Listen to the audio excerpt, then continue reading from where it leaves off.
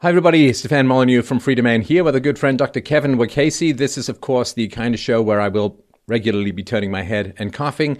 Dr. Wacasey has been an ER doc for 25 years. And to tell us a little bit about your history, your blog, and how people can find you on the web.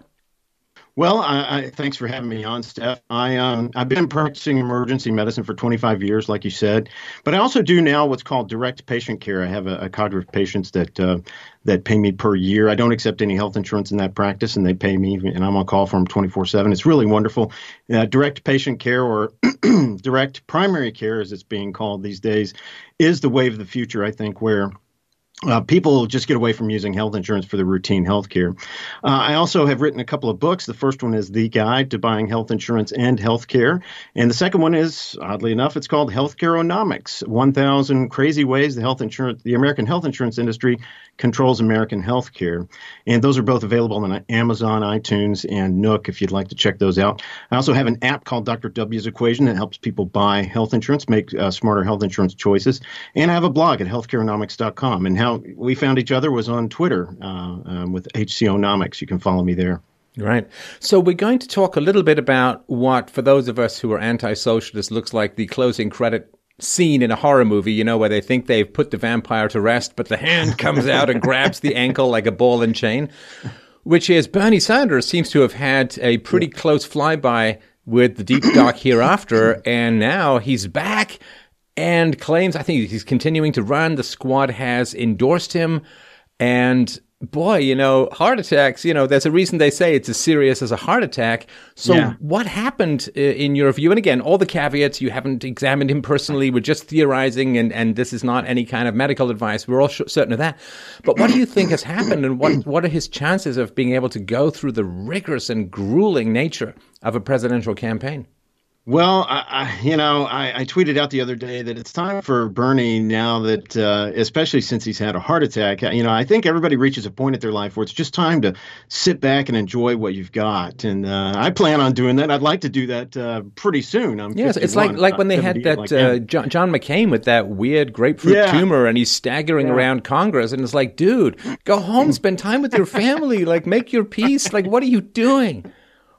Yeah, I think this goes to what you've said quite a bit in the past about, these most of these politicians and political types are addicted to power, and it's probably what gives them their being. And so they're not going to see anything come between them and the pursuit of power and pursuit of more fame and what have you. So, good for Bernie. I'm glad he survived the heart attack, but it's time for him to hang him up and go home and rest and relax. I sure would.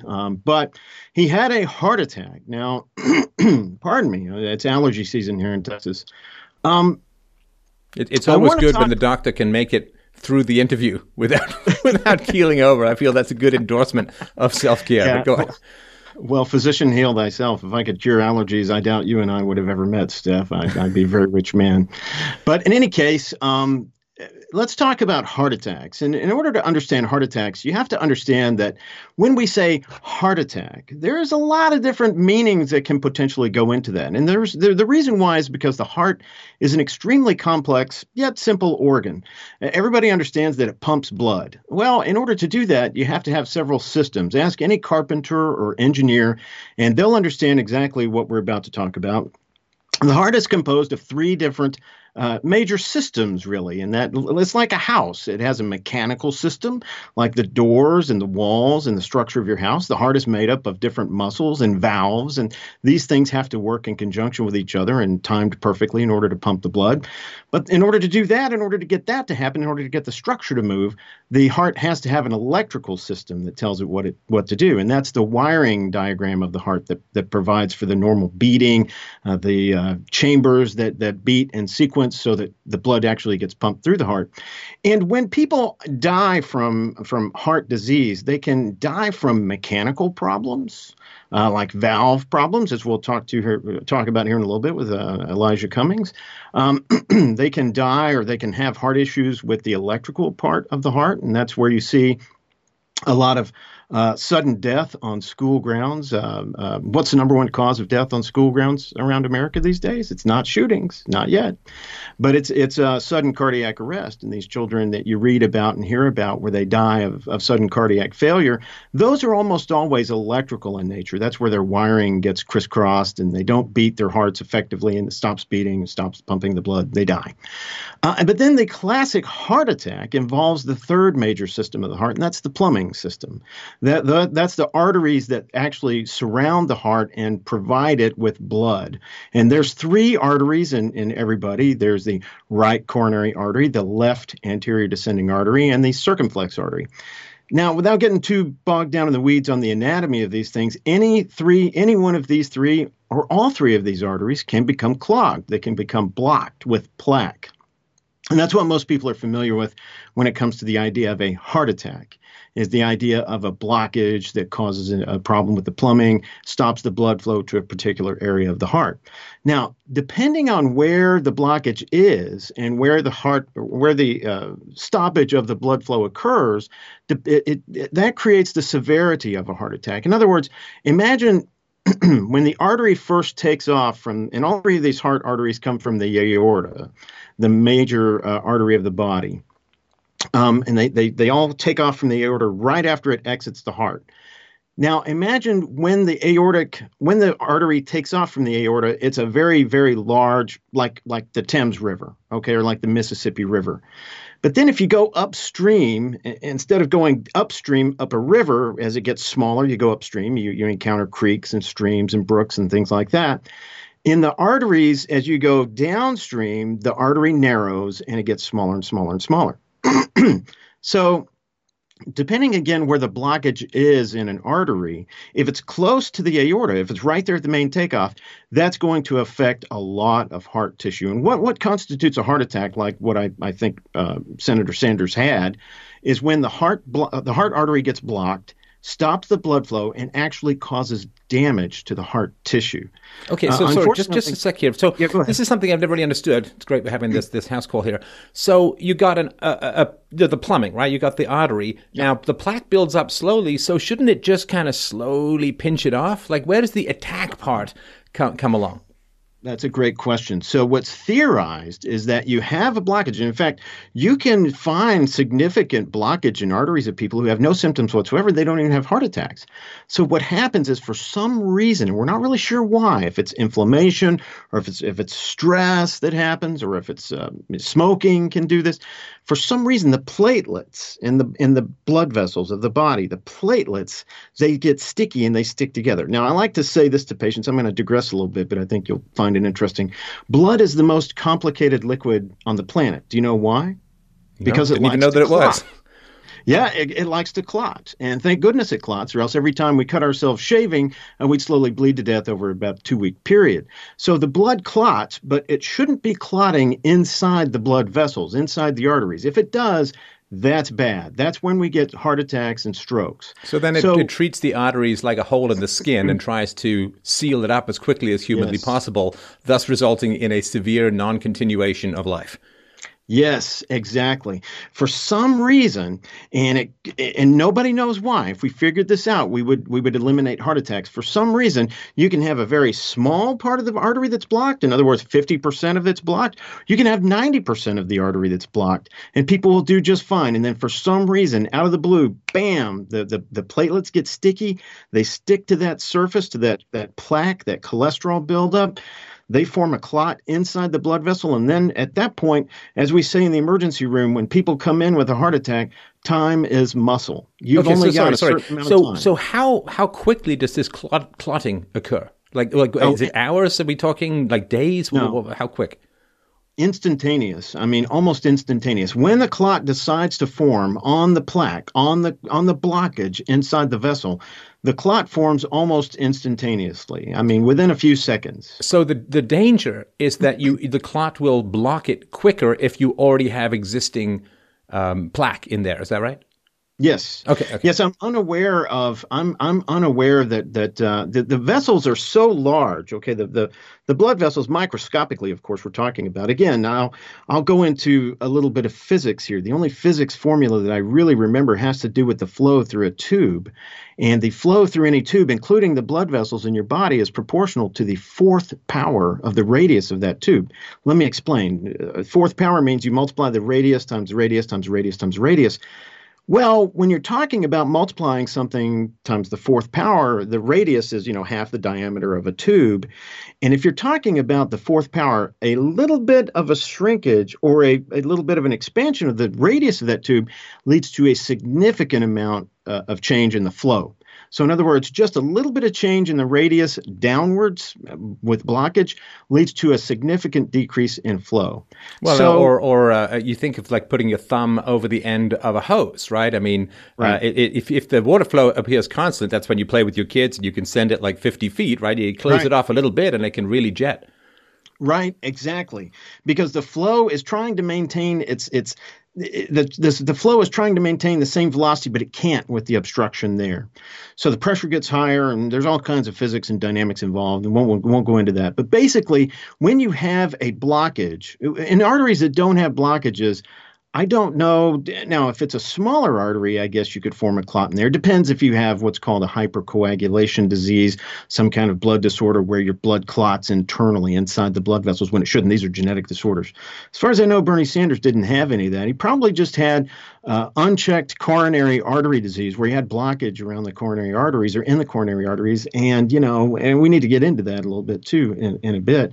But bottom line is that he most likely had a blockage that a clot formed on caused a heart attack. Now, getting back to where the heart attack occurs, where the blockage occurs within the artery, the closer the blockage occurs to where the artery takes off. In other words, the larger section of that, the more damage gets done. So this is the difference between heart attacks that kill people just outright, like my uncle at 53, or heart attacks that are just mild and people survive them and they do okay afterwards.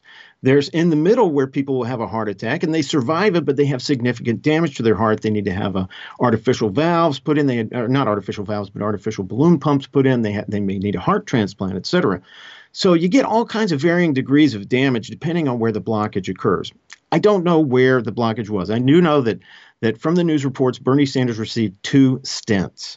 And what a stent is, it's literally a little piece of plastic, of rigid plastic, or sometimes they're metal, but most of the time they're plastic. I believe they're plastics. A cardiologist can correct me on that. But they take a little stent, a rigid piece of tubing, and they slide it in to bypass the clot. In other words, they just kind of slide it over where that blockage is, and they re-enlarge the artery. So there's lots of people walking around with these stents. They're a fantastic invention. They've made a huge difference. Wait, sorry, I'm just trying to. So there's a blockage. They open up the artery, and do they use this? They clean out the blockage and then put the stent in so it doesn't reform, or how does that work? Yes, they can clean out the blockage, but most of the time what they do is they insert a balloon into the artery and they just inflate the balloon and kind of squish the blockage a little bit against the arterial walls and then slide a stent over that. Should we have mentioned that you probably should not be eating a ham sandwich while we're having this conversation? No meatballs. Anyway, go on. You shouldn't eat a ham sandwich. No, I have a ham sandwich. I like ham sandwiches. I don't know. The red meat thing, we'll do a whole other show on the rise and fall of the fortunes of red meat according to the hysterical nutritionist. But anyway, go on. Right. Yeah, in moderation, folks. But the bottom line is that stents are a miraculous treatment or a miraculous intervention in the treatment of heart attacks. In fact, 40 years ago, if somebody came into the ER having a heart attack, and I don't know, I wasn't practicing then, but 40 years ago, my understanding is that we would just put them in the corner and turn the lights off and say, shh, Steph's over there or whoever's over there having a heart attack, be quiet, don't upset them, and let's hope for the best, cross our fingers. Every heart attack comes with its own priest, right? That's right. There wasn't a whole lot we could do. Nowadays, there's a lot that can be done for heart attacks, both to prevent them, as we should talk about, as well as when they're happening. It sounds like this is what happened to Bernie Sanders. He had some chest discomfort, went to the ER. They probably found out that he was having a heart attack, sent him straight up to the catheter lab where he had these 2 stents placed and relieved his heart attack. It looks like the damage, if any, was done was very minor because he's back on the campaign trail. So it looks like Bernie has slipped the grasp of anything bad at this point. Now, but let's just do a tiny rewind, of course, and we can get to this later if that works better for your narrative. But shouldn't this all have been known ahead of time? Like, isn't this preventive stuff? I mean, these guys are supposed to get the gold-plated best care on the planet, and America's fantastic for healthcare if you could pay, or someone pays for you in their case. So shouldn't this all have been mapped down in obsessive, tiny Dungeons and Dragons detail so that there wouldn't be these kinds of oopsies suddenly appearing? Well, yeah. Bottom line is that heart disease is something that doesn't just creep up on you. And by heart disease, what I'm talking about specifically is coronary artery disease, blockage of that plumbing system, the coronary arteries that feed the heart that Bernie Sanders had.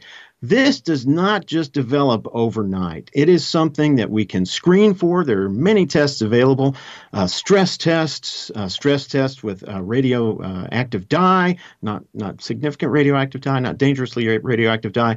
You can do a nuclear scan. You can do a stress nuclear scan. You can do a cardiac catheterization. Nowadays, they have MRI machines that are totally non-invasive, use no radiation, and are so fast and so powerful that they can pick up blockages within the coronary arteries on themselves. And it's I've got a book in the works called Your Money and Your Life. And this book is going to be about how the American health insurance industry has really kept wonderful technology away from people, away from Americans for decades, because we have wonderful ways of screening for disease that we should be using. We really should be doing these things just to check and see if there's anything going wrong with people before it becomes a problem. And I don't want to digress too much, but we've got a very reactionary healthcare system in America instead of a proactive healthcare system, which is what we need. We have the technology to be able to do this. We certainly have the technology to be able to find coronary artery disease, these heart blockages, before they become problematic, before they become heart attack givers, like in Bernie Sanders' case. So I'm wondering why it is that Bernie Sanders had a heart attack. I mean, to me, him and every other member of Congress ought to be getting rigorously screened for all kinds of things every year. In fact, if they were to make me the Congress physician, well, I'd put those folks through the ringer. I mean, every year, some more than others. No, I wouldn't do that. I would treat everybody the same. But I would absolutely put people through the ringer and do all kinds of testing on them. You know, they made a big deal out of President Trump's physical exam. If you remember, he had that hippie-looking physician who gave him the one-page report that cleared him for running for president or what have you. Oh, this guy. I love this guy. Tell me if I remember this rightly, because he said... People were like, but Trump eats McDonald's and like, why? And he's like, hey, genetics, man, what can I tell you? You know, it's just the way he is. I think he's a genetics dude. I think that's what he wrote on his report. I'm not sure. Genetics dude, and I can sell you some weed in the VW Outback, something like that, if I remember rightly. All right. I think that. I think that was all, as President Trump is wont to do, I think that was all a feint. I think that he probably is getting rigorously checked out. I know he is now with the Surgeon General and being in the office of the president. I am certain that he was checked stem to sternum, head to toe by if not that particular physician, by many different physicians. And if he's not, he ought to be, as should every member of Congress and every member of the judiciary, every member of the federal government at that level. Our leaders, our leadership class, this is one thing I will say about our leadership class, is we need them. They're important. We've taken the trouble to elect and appoint them. They really ought to be getting checked out and be insured in the best possible health possible. And I just, Bernie Sanders, as far as I can tell from the news reports, he had some kind of a deal in 2016 where I think it was the congressional physician said that, all they released, and I'm not sure what all they did, okay, as far as testing goes. I'm certain they did more than this, but his report said something to the effect of, well, Senator Sanders has a good heart rate, a good blood pressure, and an excellent blood count. So what? I mean, and your point is, what about all the other things that can go wrong? What about cancer screenings? What about looking for coronary artery disease. Plus, if this is the last one that he had in 2016, then I would say that Bernie shouldn't be up there screaming about what a terrible healthcare system we have. Well, I can also imagine Bernie being the kind of crotchety old stub my toe uncle who's like, I'm fine, you know, I'm going to go back to combing my hair with a Van de Graaff generator instead of going to get my heart checked. You know, like just because you get good advice, well, you know this as a doctor, right? How many times have you said to people, you know, maybe you should lose weight a little, maybe you should cut back on the smoking and drinking, maybe get a little exercise, and they're like, yeah, I'll get right on that, right after I don't.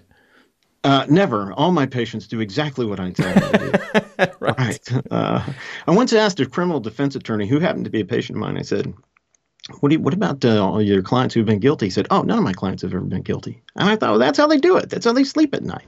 But anyway, yeah, I don't know. I think that it's more than likely that Bernie Sanders has been cursorily checked.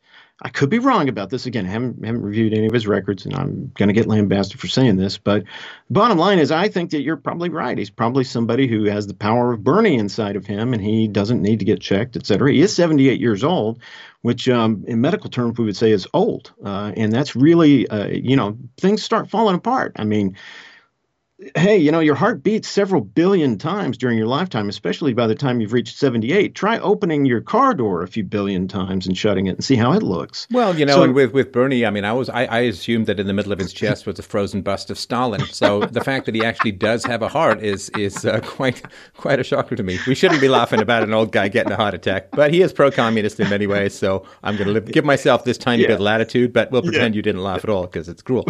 Now, how are things looking for him if this was caught, I guess, in process, if he's got the stents, if he's got the procedures? I mean, can he do it in your opinion?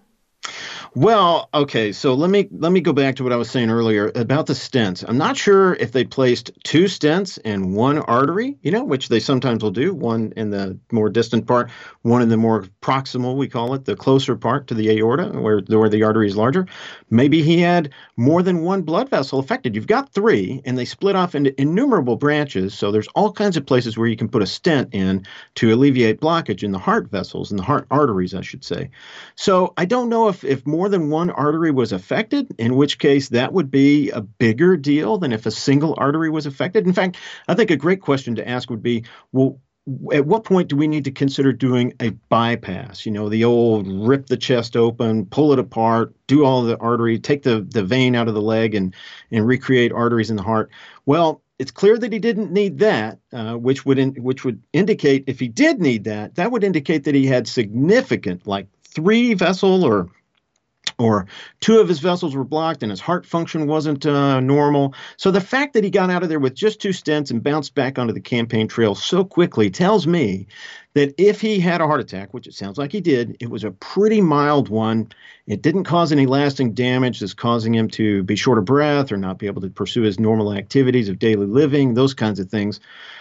So can he make it? Well, you know, I think that they're going to watch him a lot closer now because these stents aren't a cure-all. Sometimes the stents can block up themselves. We've really decreased that by putting medications or drugs into these stents that at the very localized level, they leach out a drug that prevents clotting, prevents platelets from sticking together. It's fascinating technology. And I'm sure he got those. I'm sure he got what are called drug-eluting stents.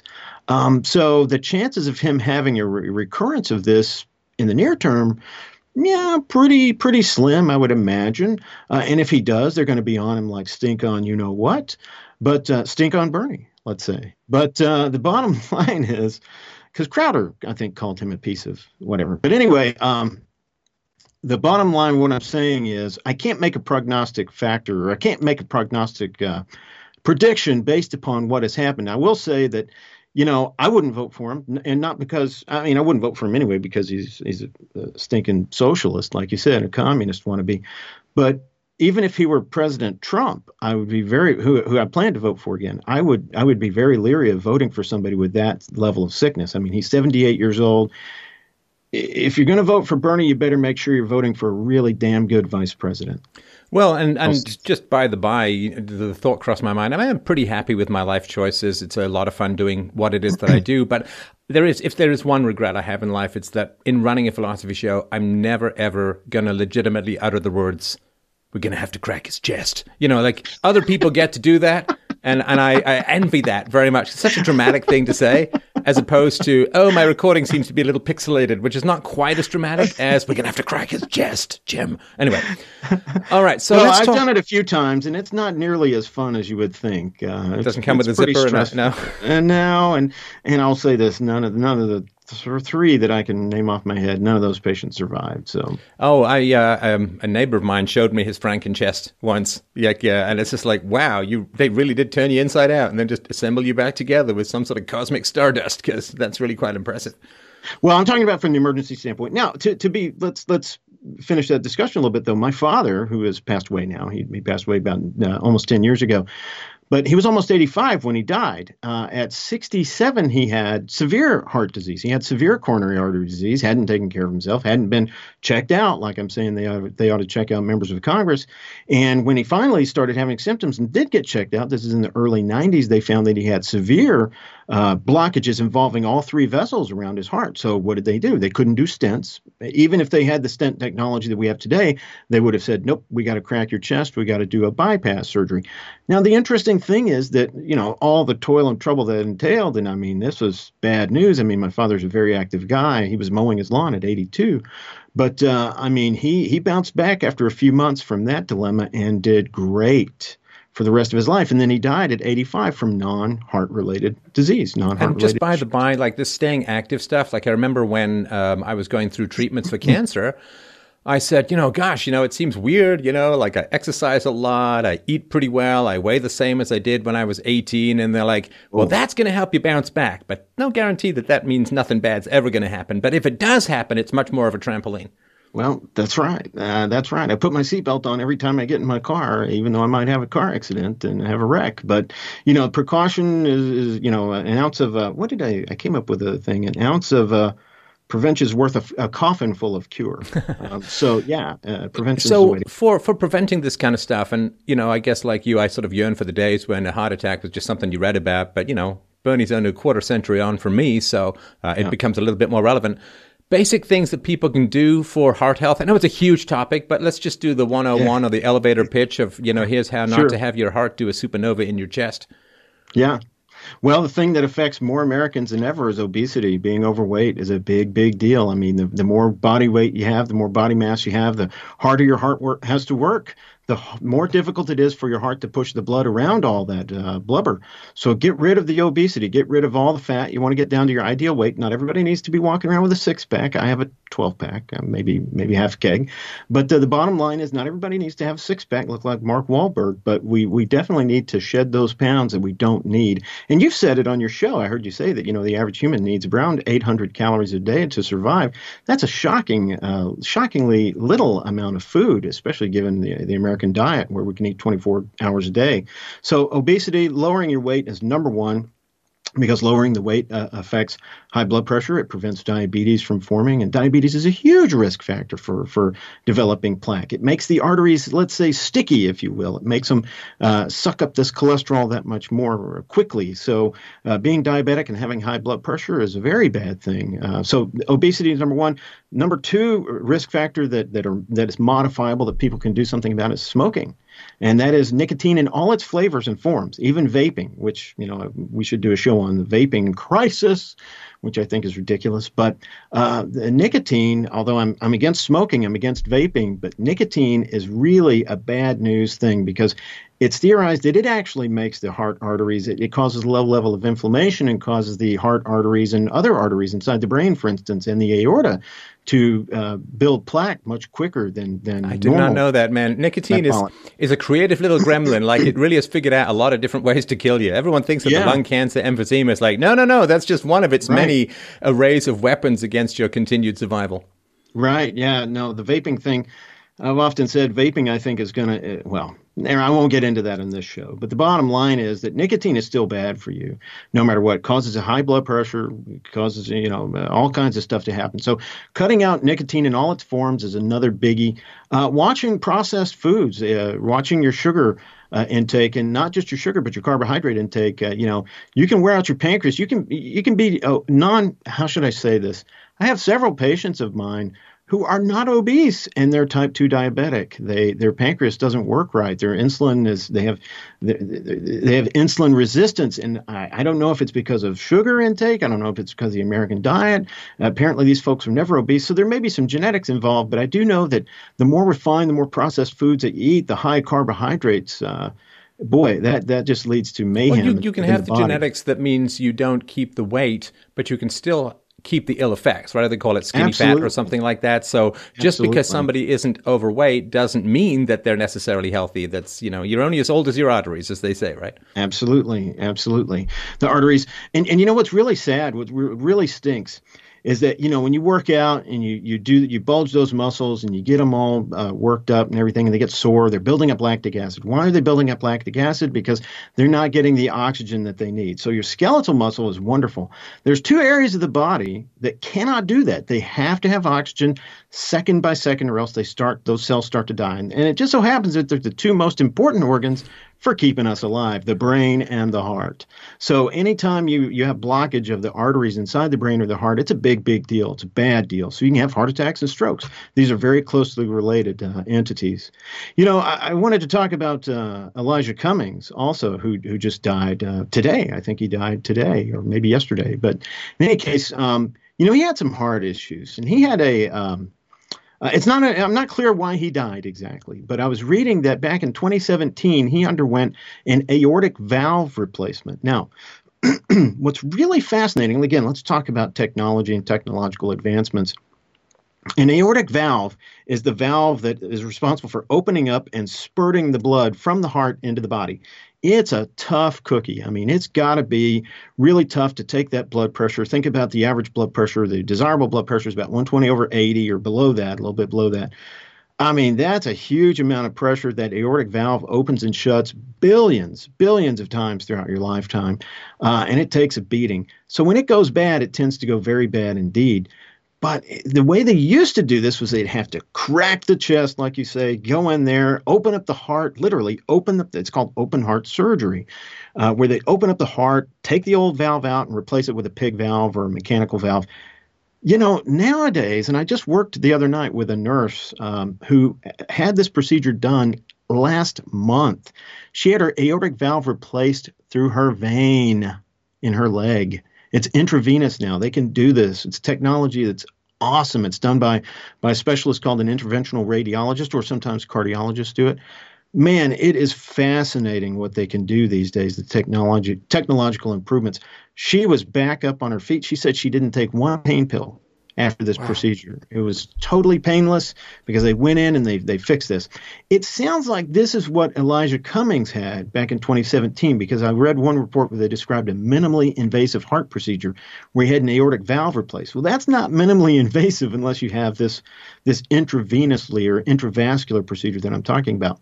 The problem is he developed an infection after that back in 2017. I think he had the aortic valve replaced in May, and I think in September of 2017 he developed an infection. Now, an infection of the heart. And these infections, they can get pretty Genghis Khan on your ass, because a lot of them, of course, are antibiotic resistant and drug resistant. And then it's just like we're back to like the 12th century cross your fingers stuff. Yes. And let me go into the detail in the anatomy a little bit. Where they put this valve, it's got to be anchored into the heart, right? Well, anytime you get an infection around an artificial valve, it tends to involve that margin where the heart valve is attached to the heart tissue. Well, if that turns into an abscess, into liquefied pus, I mean, you're in trouble big, because, that valve is going to come loose and it's not going to function properly. So, the fact that and let me say this too, that heart infections are notoriously difficult, very difficult to pick up on. Now, in somebody that has an artificial valve, we'd probably pick up on it a lot sooner. But the fact that they were on this, that they treated it successfully, and I didn't even know about it until today. Not that I've followed Elijah Cummings' health that stringently, but I didn't even know about it. I think that Congressman Cummings was getting a lot of. He was taking advantage of the health services in the healthcare system, like we should be, like a congressman certainly should be. He had a knee infection again, also in 2017, or maybe that was last year. I forget what. And then it's unclear what he absolutely died from, but there was some kind of complication. How do you just pop up with a knee infection? I mean, that just seems like an odd place to get an infection to me. They do happen. I'm not sure if he had a knee replacement or if he had any kind of knee surgery that would predispose him to this. Yeah, that would do it. I'm just, it seems a bit protected. But they could talk about, I don't know, maybe it was an infection involving the skin overlying his knee or something. Yeah. I have no idea. But sometimes we do see these random joint infections, a knee or a shoulder infection that will just, or a hip infection that will just pop up out of nowhere. And they're bad. They're bad news too. So I'm not sure of his health history, if he was diabetic or what have you, but it certainly sounds like he'd been through a lot, and unclear as to why he died. But I'm sorry that he died, and he'll be missed and what have you. And so anyway. Well, and this is something that, again, is really, really important. Like, people don't often think about the last sort of third or in particular quarter of your life. Yeah. Because I remember reading years ago, a guy, he was a smoker, lifelong smoker, and he kind of quit in his 50s. And his doctor said, hey, if you want to quit, that's great. It's not going to do you a whole lot of good at this point.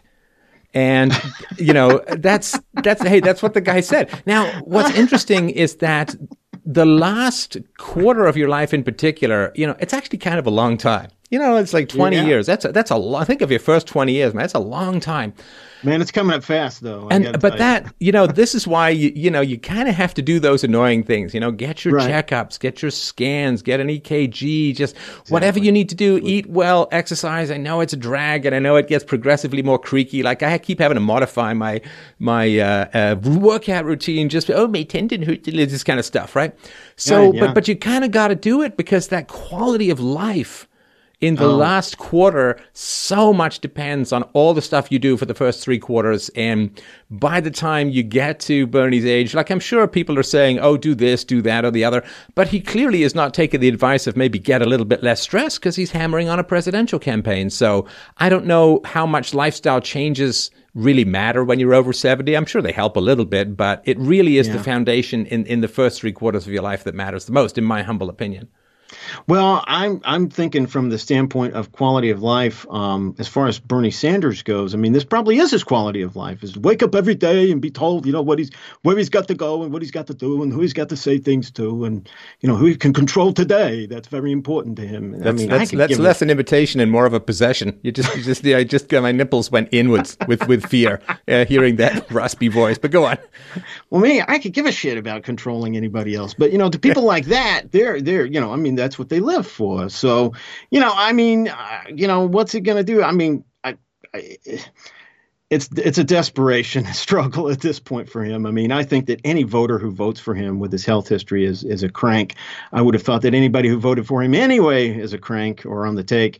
But now you've really got to, like I said, vote for a damn good vice president. I'll say this, that what you're saying about paying attention to the last part of life, if you really want to do yourself, and if you're really kind, you can do other people a favor, is every once in a while, a few times a year, go to a local nursing home and go up there and take some flowers, take some candy, take some, just go say hi and sit and talk with people and stuff. And you will see some very, very, just any old nursing home will do. You'll see some great people who are having a good experience. You'll see some terrible people who, in their 40s and 50s who are on long-term care, non-verbal, vegetative, etc. So, you've got one shot at this life. You better do your best to take care of yourself, because nobody else is. And if you hit the unlucky, bucket, boy, you're in for a long, long ride. Right. All right. So, well, thanks a lot for the analysis and the updates. Just give people a reminder of your website and the books. I'll link to all of these below. Highly recommended. Go for it. Healthcareonomics.com is my blog. I have a YouTube channel. It's Healthcareonomics as well. And I've written a couple of books. The first one is The Guide to Buying Health Insurance and Healthcare. And that's really people can save a lot of money on their health insurance and their healthcare if they pay attention to what I'm saying. And I've also written a funny book called Healthcareonomics: 1,000 Crazy Ways American Health Insurance Controls American Healthcare. So give those a look-see. I appreciate it. Thanks. And as always, after we have these conversations, I'm going to spend the rest of the day saying, does my heart feel funny? Does it feel okay? I'm going to run up and down these stairs and just make sure I don't see any black spots. So I appreciate the paranoia. All right. Thanks, Dr. Mukasey. A great pleasure. We'll talk again soon.